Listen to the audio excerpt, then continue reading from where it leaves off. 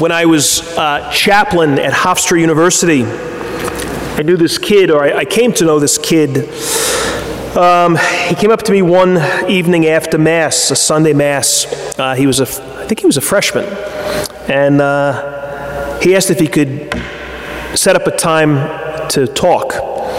And he wanted to talk about something I had said at that Mass in the homily that he wasn't comfortable with. He was very, very respectful, but he just had an issue with something I said, and it had something to do with forgiveness, kind of our obligation to forgive. And I don't remember what the gospel was, but you could probably guess it. It was probably either one of the parables about forgiveness, the prodigal son, or the lost sheep, or maybe just one of the teachings, turning of the cheek, love your enemy, pray for your persecutors. It had to be. I'm sure it was one of those. I don't really remember. But this was his point, ultimately. He came by, and we met, and he said that he thought that there were certain people that we just shouldn't have to forgive because of what they've done.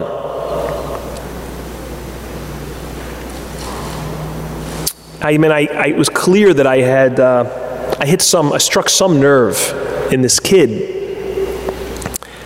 Well, when we met, I realized pretty quickly what the nerve was, or who the nerve was that I struck. And it was his alcoholic father. And he proceeded to tell me about his family, the family that this kid grew up in. And he said basically his father ruined his childhood. Everybody, all of his siblings were scarred from this guy's drinking. He said that his mother looked like an old woman, but she wasn't. Like she wasn't close to being old, but she looked it just because of what he kind of put her through. He described this kind of almost like a schizophrenic atmosphere in his family. You never knew what you were going to get with him. So as a result, you kind of reacted to this constant uncertainty, this anxiety. Like they never got off the roller coaster, the emotional roller coaster. Broken promises, constant disappointment. And then he'd show up, and then he'd be kind of like, he'd be the king. He'd be buying them stuff, so everything would be good for a little while. Completely manipulated the situation. He talked about embarrassment and how they became experts, the family, masters at kind of covering the whole thing up so nobody outside of the house knew about this. Ruined holidays. It was a very sad picture that he painted. The collateral damage was kind of everywhere. Well, eventually his mother put him out, and then he said he was sort of MIA for a couple of years. Nobody really saw much of him at all. And then he got sober. They were shocked, but he got sober, and like legitimately so. Very much entered into AA, and he wanted back, or at least wanted some kind of a relationship, at least with his kids. I think he knew that the marriage was probably over. Well, anyway, this kid wasn't having any of it. The idea of making things right or forgiving his father after what he'd done. And I guess this Sunday evening at Hofstra, me talking about having to sort of forgive everybody all the time, he was kind of like, no way, I'm not. And he was a great kid. I did get to know him somewhat. Super, like just a very responsible, mature, disciplined, faithful kid. But this forgiveness thing was sort of a deal breaker, at least at that point in his life. He told me in that conversation that when he was in high school, Stephen McDonald, the police officer, spoke at an assembly in his school. And he talked about how he forgave the guy who paralyzed him. and how he forgave him really even before the guy asked for forgiveness. Stephen and his wife forgave him.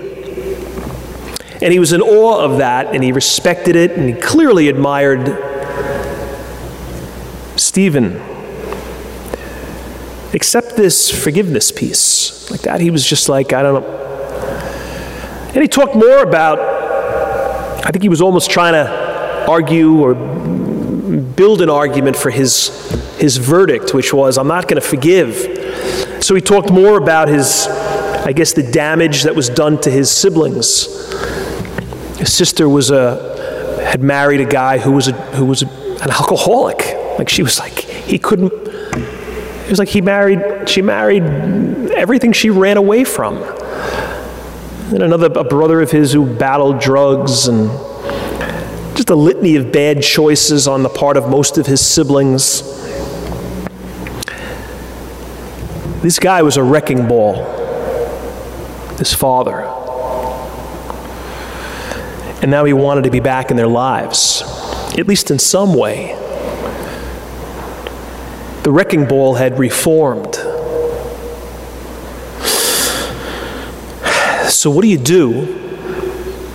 Or what do you have to do when the wrecking ball has reformed?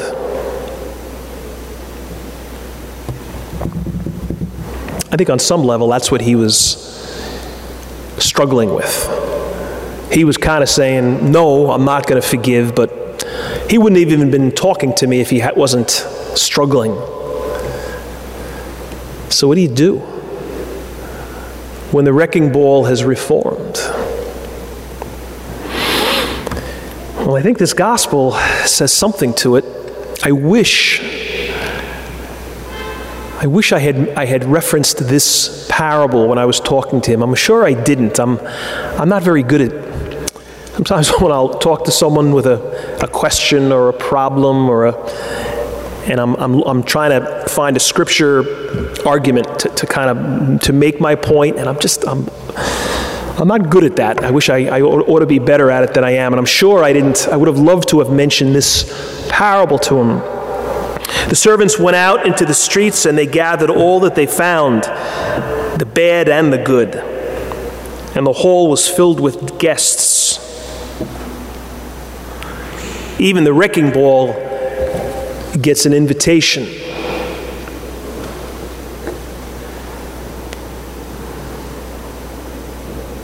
You know, I think this parable makes everybody uncomfortable, I think. It's an odd parable. I think it frustrates all of us to some degree.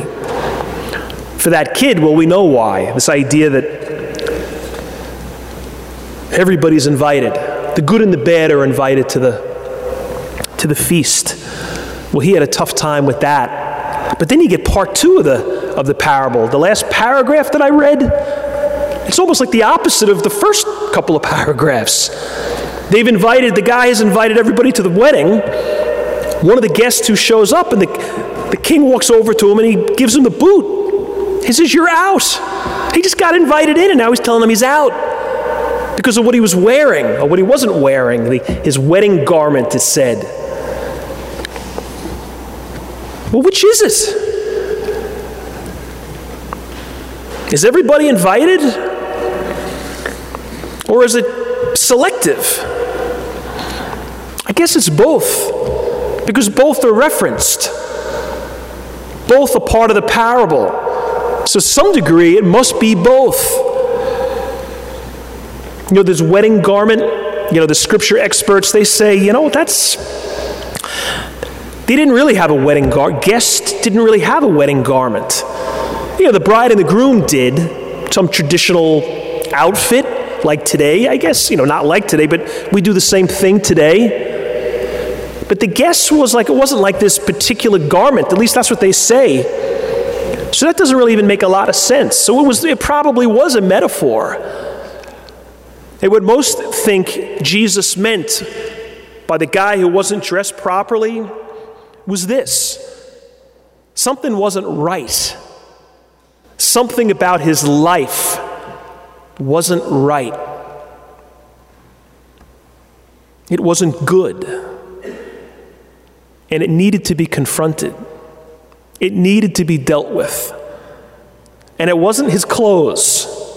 It was something much more significant than what he was wearing. So the king, who's God, says, go make it right. Go fix what's broken. And then you come back to the party. But you can't just show up when things are broken if you got no intention of making it right. You know, Patty Ann McDonald, Stephen's wife, spoke at St. Mary's about 2 years ago at a women's night. People were out the door. It was packed. Choir loft was full. You know, most people know the story. I'd say everybody pretty much who was there that night, you know, knew the story, knew Patty Ann's story, Stephen's story.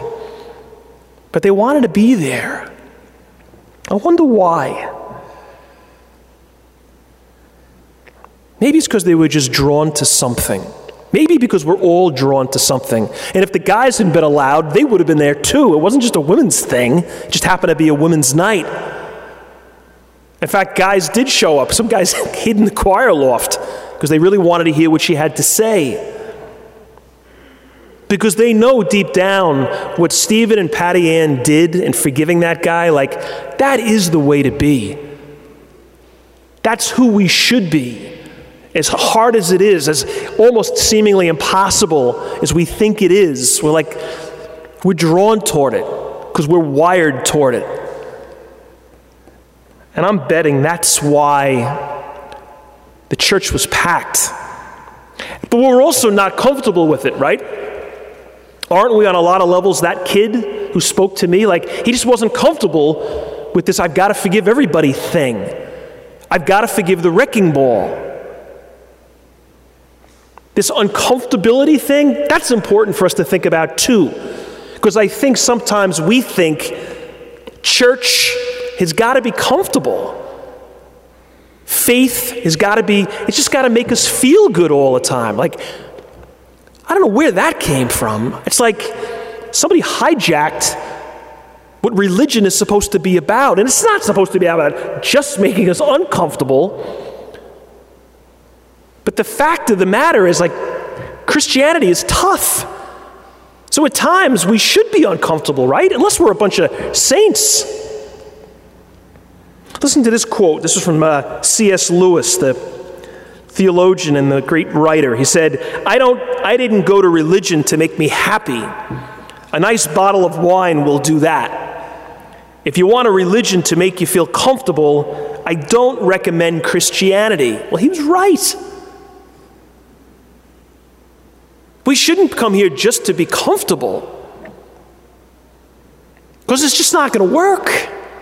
You have this great quote from Pope Benedict. The world offers you comfort, but you weren't made for comfort, you were made for greatness.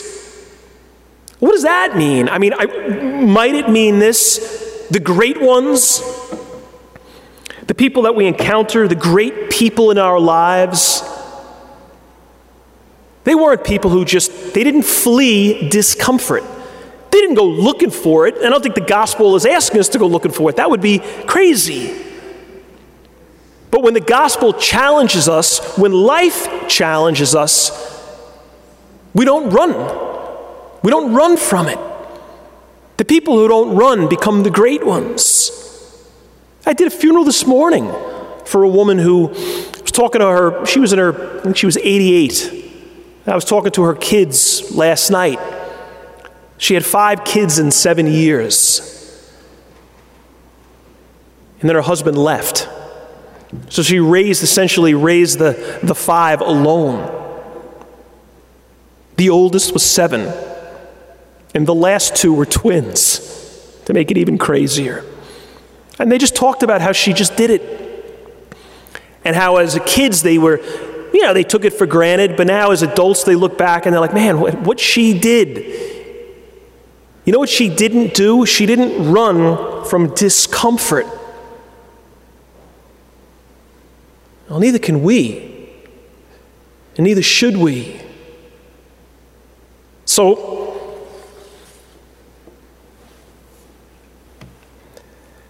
what's your wrecking ball?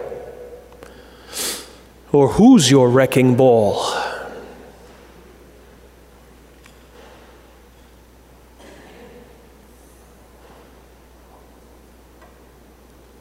He is invited to the feast. And he can stay if he's doing it right. Says Jesus.